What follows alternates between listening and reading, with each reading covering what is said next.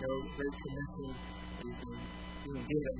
We talked about that in verse 7 and 8. But right before that, he talks about a promise that is going to be coming in, well, it's about a day. In fact, it was in about 10 days whenever the day of Pentecost took place. But we're in Acts 1, verse number 4. Being assembled together with them, commanded them that they should not depart from Jerusalem, but wait for the promise of the Father, which says, "You have heard of me." And he had taught on this prior to this, and that was in John chapter 14, John chapter 16, speaking of the Spirit of God who will be in them.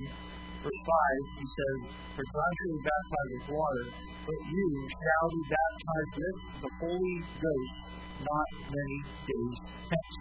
In Acts chapter number 2 then, the day of Pentecost is when this actually takes place. In chapter 2, verse 4, they were all filled with the Holy Ghost and began to speak with other tongues or languages as the Spirit gave them utterance. So the evidence of the Spirit of God was a supernatural ability to speak in a foreign language with no education. Powerful miracle. Matter of fact, as you said later on, these Jews that were there in the day of Pentecost heard them, that is, the other apostles, not just Peter, speaking in their own language, it says, wherein we were born. So it wasn't some jibber-jabber, it was definitely the ability to speak in their language with no education, which is an incredible miracle. So the Spirit of God is, and we're going to use the phrase, poured out upon them. And I remember when I first got saved, I started to read my Bible a little more, and again, I hadn't had a lot of teaching, especially on the book of Acts. Some reasons sometimes pastors are a little afraid of it because as we used to hear, it's a transitional book, so you can take it literally. Well, maybe if we understand what God's trying to tell us, we would really approach this book with faith and understand what God's trying to teach us. And I remember as a young Christian reading the book of Acts the very first time. I remember where I was at. I remember the chair. And I remember reading the first 3 chapters straight through. And I remember sitting back in my chair and I went, wow. And sometimes we read this as we get older as Christians, and sometimes we lose the delight of the Word. And I remember thinking to myself, wow, God is powerful. Wow, look at the thousands of souls getting saved. Wow, look at God was doing not just the miracles, but the thought of how the Spirit of God is poured out now upon us. And even to this day, you and I, the moment you trust in Christ as Savior, the Spirit of God is poured onto you. And I remember the beautiful anointing that Jesus went through, and the oil that was poured upon him, all representing the anointing of the Spirit of God. The oil is representation of the Spirit that was being poured upon him, the anointing of Jesus Christ for what he was going through.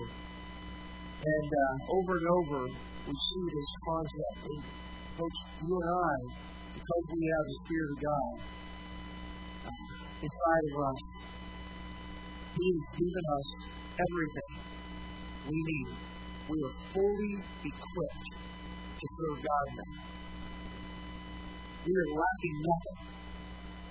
The problem is, do we have enough of the Spirit? The question is, does the Spirit have us? Are we allowing him to control us in our lives?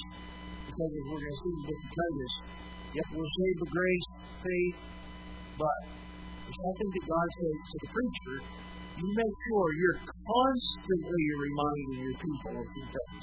That's what we're going to see tonight. What is God reminding us to do? Lord, help us to do your word, and I pray that you'll help me to teach the good people here tonight. I pray that, Lord, you'll just truly bless the time of the reading of your word, and that I try to explain the concept and see it repeated over and over again, or maybe believe what you have said. Will we maybe believe and put into action the words that you have taught. Thank you, Lord, for what we're doing. I pray for faith in Jesus' name. Amen. So now we're back into Titus in chapter number 3. We're going to read here verse 6 to 8, actually 5 to 8, and verse 5, the latter part of it, he speaks of the Spirit of God, and then verse 6, we're going to see why we just read Titus. Excuse me, book of Acts. So Titus chapter 3, verse 5. Not by works of righteousness which we have done, but according to his mercy, who saved us. That was as a past tense. The action has already been done. The moment you trusted Christ as your Savior, it was completed inside of you. He also incorporates this by the washing of regeneration and the renewing of the Holy Ghost, which, or the person of the Holy Spirit, he shed on us abundantly through Jesus Christ, our Savior. Now, being justified by his grace, we should be made heirs according to the hope of eternal life. This is a faithful saying. And these things I will that thou affirm constantly, that they which have believed in God must be careful to maintain good works. These things are good, and those and profitable unto men. In other words, or he's trying to teach here, is this is what's best for you, not just for the world, but you as an individual. The Word of God is an amazing thing, how he teaches and instructs us about not only eternal life, but how we're supposed to live here on this earth. We saw in verse number 5 the salvation and the call of salvation that is because of the mercy of God. And he tells us that he has washed us, that God has bathed us from our sin through regenerating us. But he secondly tells us there is a regeneration, a renewing that comes as a result of the Holy Ghost. And then verse 6 goes along with the thought of the Spirit of God, that the Holy Spirit of God has been poured out richly upon us, but it was done through Jesus Christ, our Savior. So without the Savior, we can't have the Spirit of God. Without the Savior, there's no indwelling of the Spirit of God. That's why Jesus said, it is more expedient to you that I go. And if I don't go away, the Holy Spirit is not going to be coming down as he does in the New Testament. So it was important for that. And I love that phrase as we get into it of the Holy Spirit being poured out on us abundantly or richly. I don't know why it is, but sometimes we're afraid to speak about the Spirit of God. And when we start talking about the filling of the Spirit of God, we start to shudder. It's like we sometimes don't understand what that means. So I'm going to give you a real abridged version of what we mean by being filled with the Spirit. Because we are called to be filled with the Spirit, according to Ephesians chapter 5. If you don't be drunk with wine, where it is excess, but be filled with the Spirit. And the truth of that is continually be being filled with the Spirit. So there shouldn't be a time period that we're not filled with the Spirit. Well, what's the evidence of the filling of the Spirit? Well, some attribute that to, I keep getting more of the Holy Spirit as I go through my Christian life. Well, according to the Scripture, we are sealed by the Spirit of God. We have received the Spirit of God, and this goes on with the thought of we've already received Him, we've been sealed by Him. We're to understand that the Holy Spirit is in us. We're now the temple of God. He's already there. You can't get more of Him. He's either in you or He's not. And there's nothing in between. You can't have a little bit of Him. You either have all of Him or you have none of Him. There's nobody that is in the Scripture, and He had a third portion of the Spirit of God. You know what I'm saying? You either have Him or you don't. But there are some that say, there's a second blessing later on after you got saved, then you got to get the second blessing, and then you really get the rest of the Holy Spirit, and then you live a different life. Well, I don't see that in the Scriptures either. It sounds good, but it doesn't make biblical sense. So we received all the Holy Spirit. Now, this matter of walking, Galatians 5 is walking in the Spirit, being filled with the Spirit. Don't be drunk with wine or the text, but be filled with the Spirit.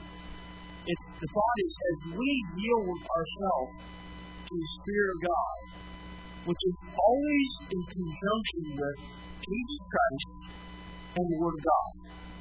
The Spirit of God is all, His purpose is constantly to point us to Christ.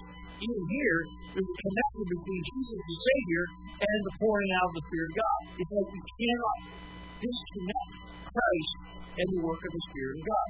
His job is to honor Jesus Christ, according to the Gospel. So, in Galatians 5, he gets into the concept that as we walk in the Spirit, or we are filled with the Spirit, we are, according to Colossians, the Word of Christ is dwelling in us richly, and we begin to understand that God is then controlling us because we are opening up our hearts, we're susceptible to what the Spirit of God is surely trying to teach us.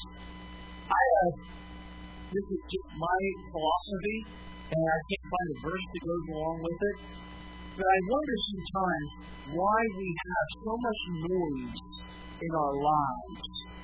I wonder if it's we're trying to block out what the Spirit of God is trying to say to us. It seems like we have our music so loud. Everything is so loud, it's almost like we're trying to create this noise, and then when we're all still, it's quiet. Remember, be still and know that you are God. Sometimes I think that the quietness is when God is able to begin to really speak to us. We have loud concerts, we have loud noise, and it's like a pep rally. But I wonder sometimes if there isn't that still, small voice that we're trying to sometimes, I don't want to listen to that. Because the Spirit of God is going to say, listen, you don't have some sin here. Your attitude really stinks here. That anger you're dealing with, I'm trying to help you control that, and you won't listen to me. And so the walking in the Spirit produces the fruit of the Spirit inside of us.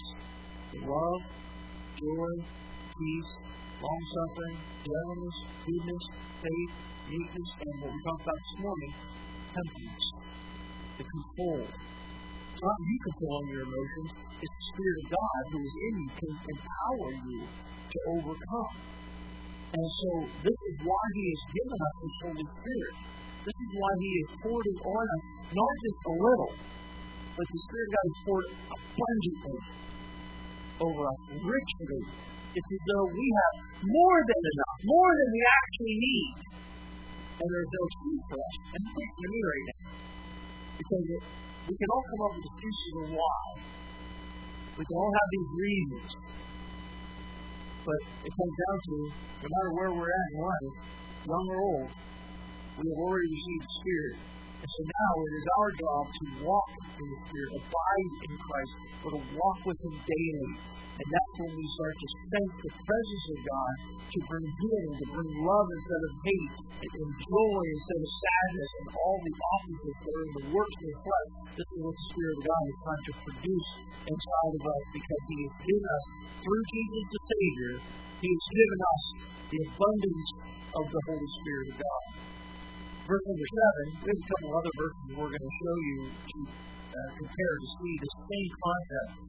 That being justified by His grace, we should be made heirs according to the hope of eternal life. So if we ask one another as a Christian, what's your hope? What is your hope? And if you don't have anybody beside you to whisper answers in your ear, and you're thinking, okay, I know the Bible talks about hope. I remember the preacher had a whole year talking about hope. Hope's really, really important, isn't it, in the Bible? It is. What's my hope? What's the basis? And often we know we use this word hope in a negative way. Like, I sure hope it's coming, but I don't know. That's not hope in the Bible. hope is absolute, joyful. I know it's going to happen. I just don't know when. It's an expectation of what God is going to be doing. I just don't know when. So there is something that we know is coming. We have something to look forward to. And as this text tells us, this is an eternal life hope. The hope of eternal life, which God has in line promised before the world began comes unto. So this is our hope of being in heaven, being with Him one day, and we're joint heirs with Jesus Christ. And this connection that we have with Him. Just a little quick, in case I hadn't studied this out. When we look at Galatians chapter 3, but really getting into chapter 4 at the beginning, he deals with the adoption of sons. And what he teaches us is this: we have our sonship now. You are already the sons of God. 1 John chapter 3. But Galatians is also helping us to realize that there is an adoption philosophy that goes along with this. And what it means is this: a child, when he is growing up, even though he's been adopted, he doesn't receive the full inheritance until he's grown up. Well, that's like you and I right now. We're still kids. We're pissed. Nothing's going to change that. But we haven't received everything yet. Matter of fact, he also tells us in Romans 8 that the Spirit of God is the down payment, if you will, of everything that God is going to be giving us one day. And so, because of this waiting, we are right now waiting, and we have no idea everything that we're going to inherit when we finally get into heaven. And we know everything that Jesus is, everything He owns, everything that He possesses, we are joint heirs with Him. We're loaded. You wouldn't even use the word billionaires. We own it all. There's nothing lacking at all because we are connected to Jesus Christ. We're heirs with Him. And this is our hope. And ultimately, that is about eternal life. Now, the first part of that verse, though, that being justified by His grace. The age-old question: how are we really saved? You know, you go to James, you go to other places, you deal with works. And then you go to Romans, you go to Galatians, you go, this book and other places, and you deal with this matter of faith. And it can be sometimes a little bit confusing. So I would like for you to come back with me to the book of Romans. And we're going to look at several verses. And the reason I want to do this, and for many of you, these are very familiar verses. Each one of these verses are talking about spiritual salvation. So we're not taking the verse out of context. We're dealing right with the subject of being declared righteous in God's sight the moment we are trusting Jesus as our Savior. And we're familiar with Romans 3 because that's the text that tells us about everybody sin. All sin because of the glory of God. There's nobody righteous, no, not one. The list goes on. And if you were to stop right there at verse number 20, where no flesh to be justified in His sight, if we stop and God stopped right there, we would be the most miserable people in the world. But He gives now the positive. Verse number 21. But now, the righteousness of God without the law is manifest or revealed, being witnessed by the law and the prophets. Now notice, He's trying to show you and I, this has always been God's plan. Even when Moses was getting the law, it's always been a declaration of righteousness by faith. Never did the law produce eternal life. The only thing the law did was gave death, because man fell to keep the law. So God had this whole thing planned out about how can we be declared righteous by God? Well, verse 22, even the righteousness of God, which is by faith of Jesus Christ unto all and upon all them that do this. Believe, for there is no difference. So the key is faith or believing. For all have it. It comes over the glory of God. But, where did Jesus hear? Being justified freely by His grace through the redemption, or that's where Jesus bought us back to himself, the redemption that is in Christ Jesus. So, clearly, God is saying within the text, we're sinners, we can't save ourselves, we are depraved, we can't swim in this water of sin, we're dying.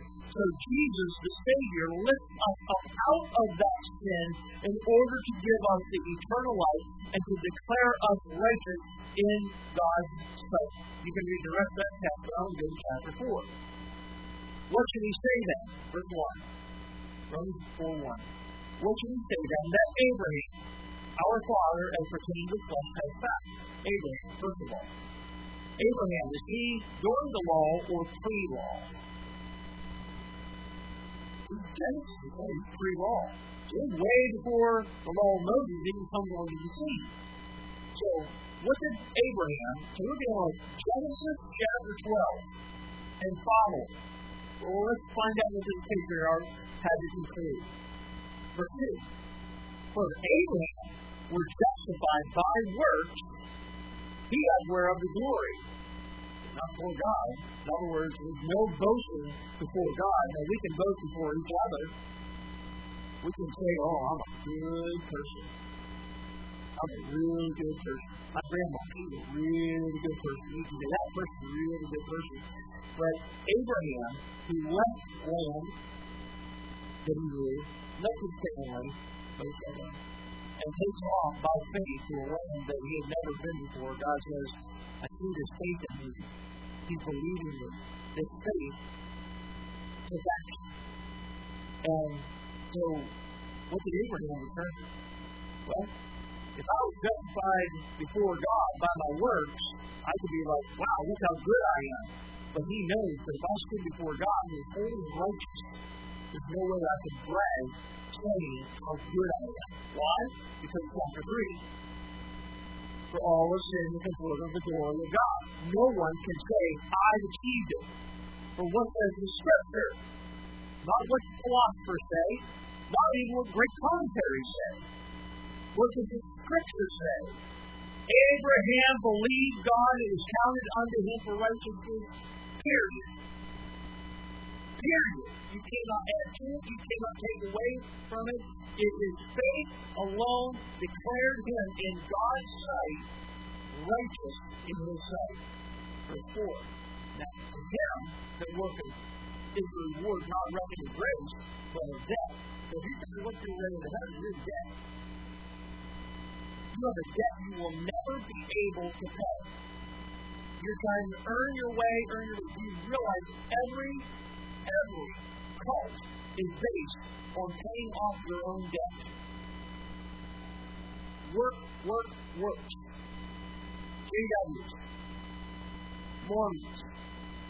Every cult is based on works to get into heaven.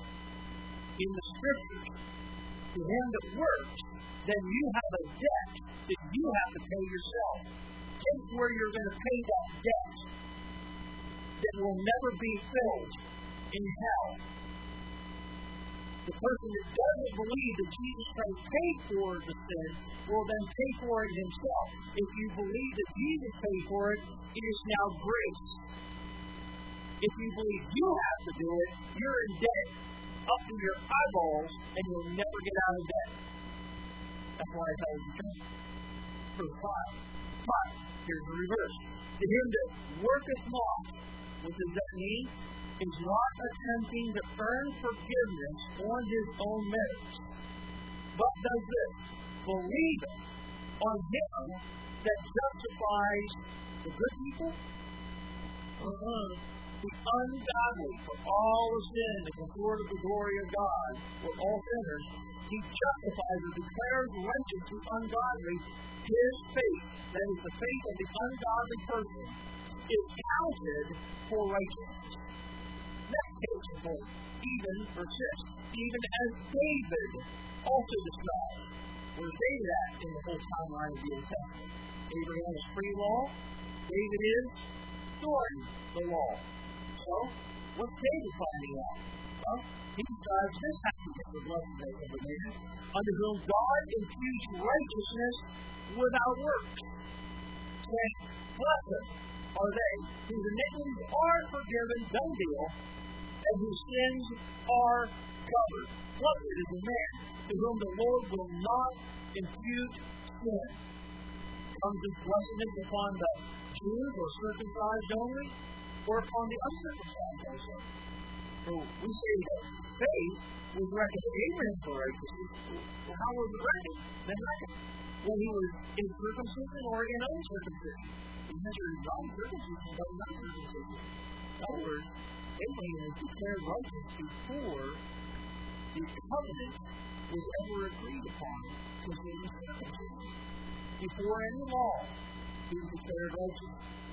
Verse 11, he received the sign of circumcision, the seal of the righteousness of faith, which he had yet being uncircumcised. And he might be what? The Father of us all. Who's of us all? Gentiles. Jews and Gentiles. Because we're considered the uncircumcised, right? So we're the unclean ones. So he's even the Father of us all, of them that believe. So they be not circumcised, that the righteousness might be imputed unto them also. So Jews, Gentiles, alike were all here to see. Pre-law, during law, say the same way. Faith, faith, faith, faith. I think we built the piece. The list goes on with other chapters. I can give you the Galatians and show you the exact same concept. We're going to get back to something. I want us to establish something because sometimes I had a long conversation with a man who's really wrestling with this concept. Well, now that I'm saved and I have all this grace and mercy, I have the Holy Spirit, I'm saved without works, I can't work my way into heaven and do all of that. But where do works come in? What happens if a person just prays a prayer and that's it? There's nothing. Especially when they don't go to church, there's no reason about it, nothing. Well, the question is, what was the people about it? What happened inside of their heart? Should there be a transformation? Can we have the abundance of the Holy Spirit and nothing happens? I think that's where you're getting into the James concept that we're probably going to see an evidence of faith inside of us by our works. Because a dead faith never saved. 1 Corinthians 15, he goes through the gospel and he says, unless you believed in vain, emptily, just praying a prayer and that's it. He had to deal with this in Romans in chapter 6. There were philosophers coming in and saying, there's no morality to do whatever you want. You just pray a prayer and invite Jesus in and that's it. You know? And then they were saying, well, we might as well go ahead and keep on sinning. That way we keep on getting this abundance of grace. What was he? You know, he didn't get the full act, but I think you can almost sense when Paul was raising this. What are you thinking? How can we, who were dead to sin, live any longer there? In other words, the question was, well, we might as well go ahead and sin, the grace may abound. He goes, what are you thinking? Why would you want to go back to the garbage pit? God has gave you eternal life.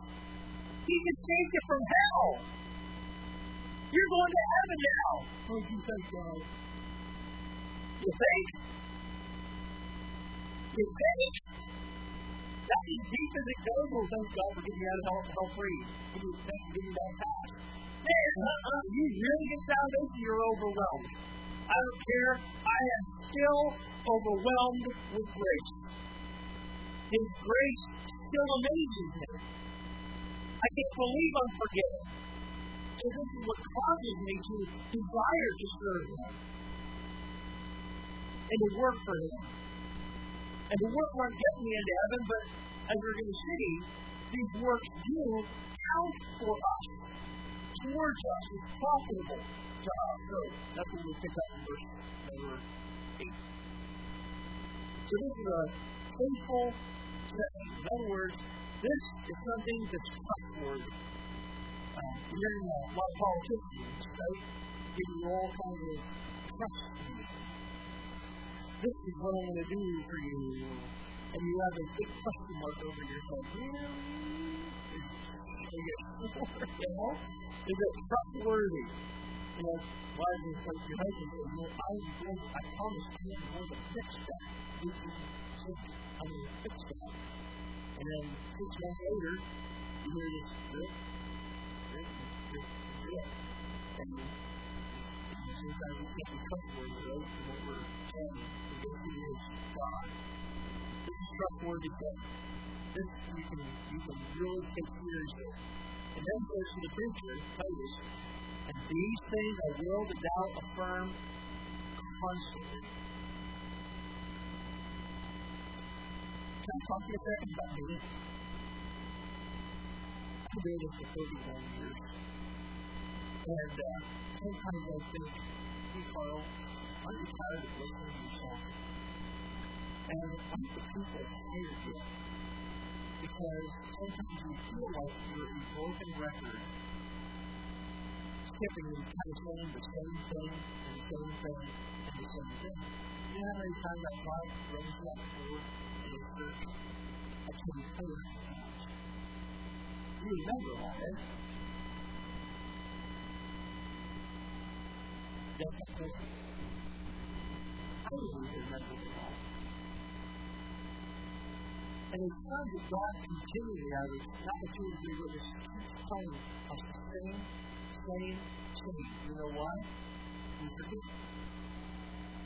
Or we put it to the side. It's not that important. It's interesting, I got hold of this concept years ago. And it's a simple little phrase that God says to the preacher, nothing not the ox, just goes out the court. And guess who's the oxes? All the ox. The ox. So, they tie these ox, and they go around, and it's treading over all this, we separating, if they do that, it begins to break and separate the seed, so the seed is heavier, so it starts working its way down, and they go through the winnowing process, and get rid of the stall part, and start throwing the stuff up in the air, and get the chaff blown away, and what's left is the seed, which is really what we're all about. The seed is the Word of God. And so God is trying to say, Carl, that's what you're going to do. You're going to go around, and around. You're going to do the Word of God over and over and over again. And I thought to realize the threads that are in the Scriptures are connecting here. And ultimately, what we are trying to do every time we get in the Word is we're trying to separate the chaff, the straw, the worthless stuff from that which is precious, which is the Word of God. I was talking to a man that came here about a year ago. He said, you've been doing this how long? He said, about 100 years. He goes, do you know how many preachers I said? I know that quit for 30 years. He said, we got no new material. They taught this, and it's just they feel like there's nothing else to share. But I don't know how long God's been having me do this, as long as my brain is okay, as long as I can sleep, hearing is definitely going. There's certain things you can't need as a preacher, but I still want you to know, I'm coming to the conclusion, I really believe God wants us to revisit portions of Scripture. Because we don't get the person. Or we might need to be reminded of something, again, that's very, very simple. And here God says to the preacher, harp on it. Nag. Keep bringing it up. Even when the people are like, we know it, Carl. He says, You keep bringing it up, even when the sheep don't want to maybe hear it anymore. So the address is to me, the preacher. Don't be weary in well-doing. Don't stop going over the concept that we need to hear, and the concept of the section, maintain good works. I'm to talk to you constantly about, but what are good works?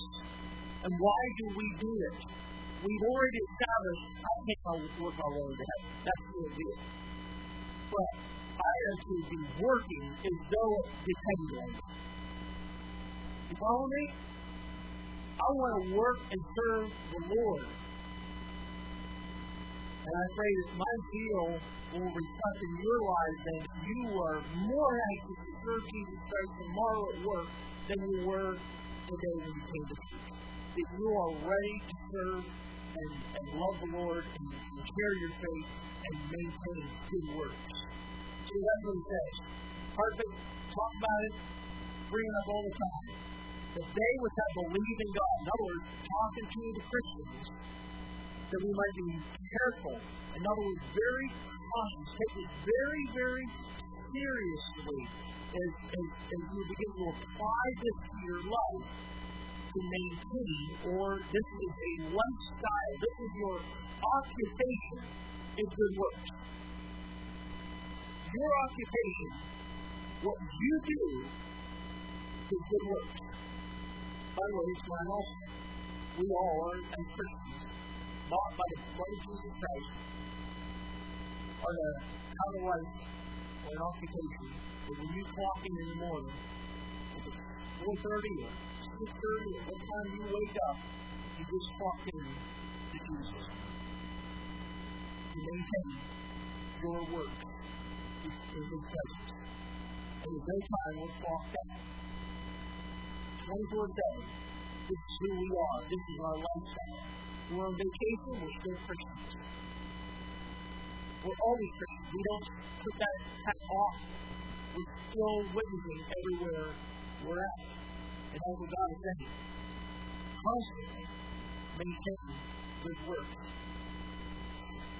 Because of God's great mercy, because God has given us abundantly His Holy Spirit, He's endowed us with everything. The Son has died for us. He showed us His mercy. He showed His goodness to us. Now He's calling us to show godliness in front of the world. That they will be able to see that God controls me. I've been bought with the price. Therefore, glorify God and bought and spirit for His. We're to look at the one who paid for our salvation and say, Lord, I want to show you, not because I have to, but because I want to.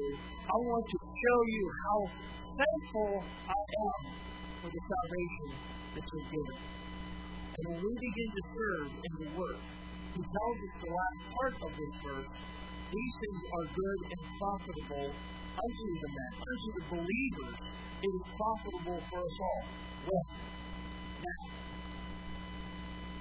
also, then, when we stand for Jesus Christ, we win and we win. As we maintain good works, it begins to keep us in order, in line, and in step with God, and we receive the blessings that come from God. It's when we get out of sync, it's when we start doing it our way, that's when we're falling on our face, and that's when everything's going bad. Our attitudes stink, we're depressed, we're going through all this, oh, life is so horrible. Well, it's when we're out of step with God. We're going off in the sin, we're doing the body, we're doing all these crazy stuff. We got out of sin with God, now you're in the pit. So, you get back home. So God wants to go after you and bring you back. Get you on the road again, serving Jesus Christ. Because that's where it's going. There's joy in serving Jesus. So therefore, there's misery if you're not. And when we're miserable as Christians, we're not serving Jesus. It's not that hard. Because we laugh because it's so easy. But we find ourselves going off like the old hymns to bring that thought up of how easy it is for me to do. How easy it is for me to forget.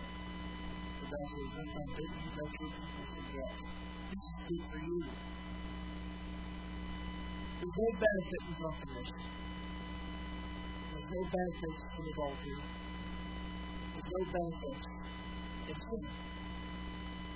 Maybe for a season it seems like a lot of fun, but there's no benefit. It's going to destroy lives all around. It's going to destroy the home. It's going to destroy work. It's going to destroy teaching. It brings no joy. It's misery, misery, misery.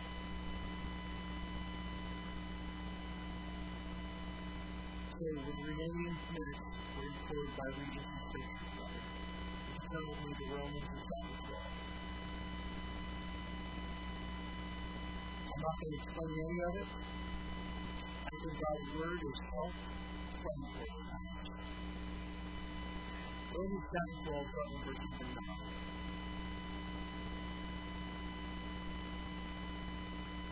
Romans 12, verse 1. Let love be without discrimination. Abhor that which is evil, cleave to that which is good. Be kindly affectionate one to another with brotherly love. In honor, preferring one another. Not slothful in business, fervent in spirit, serving the Lord, rejoicing in hope, patient in tribulation, continuing instant in prayer, distributing to the necessity of saints, giving the hospitality. Bless them with persecution. Bless them. Rejoice with them that do rejoice, and weep with them that weep.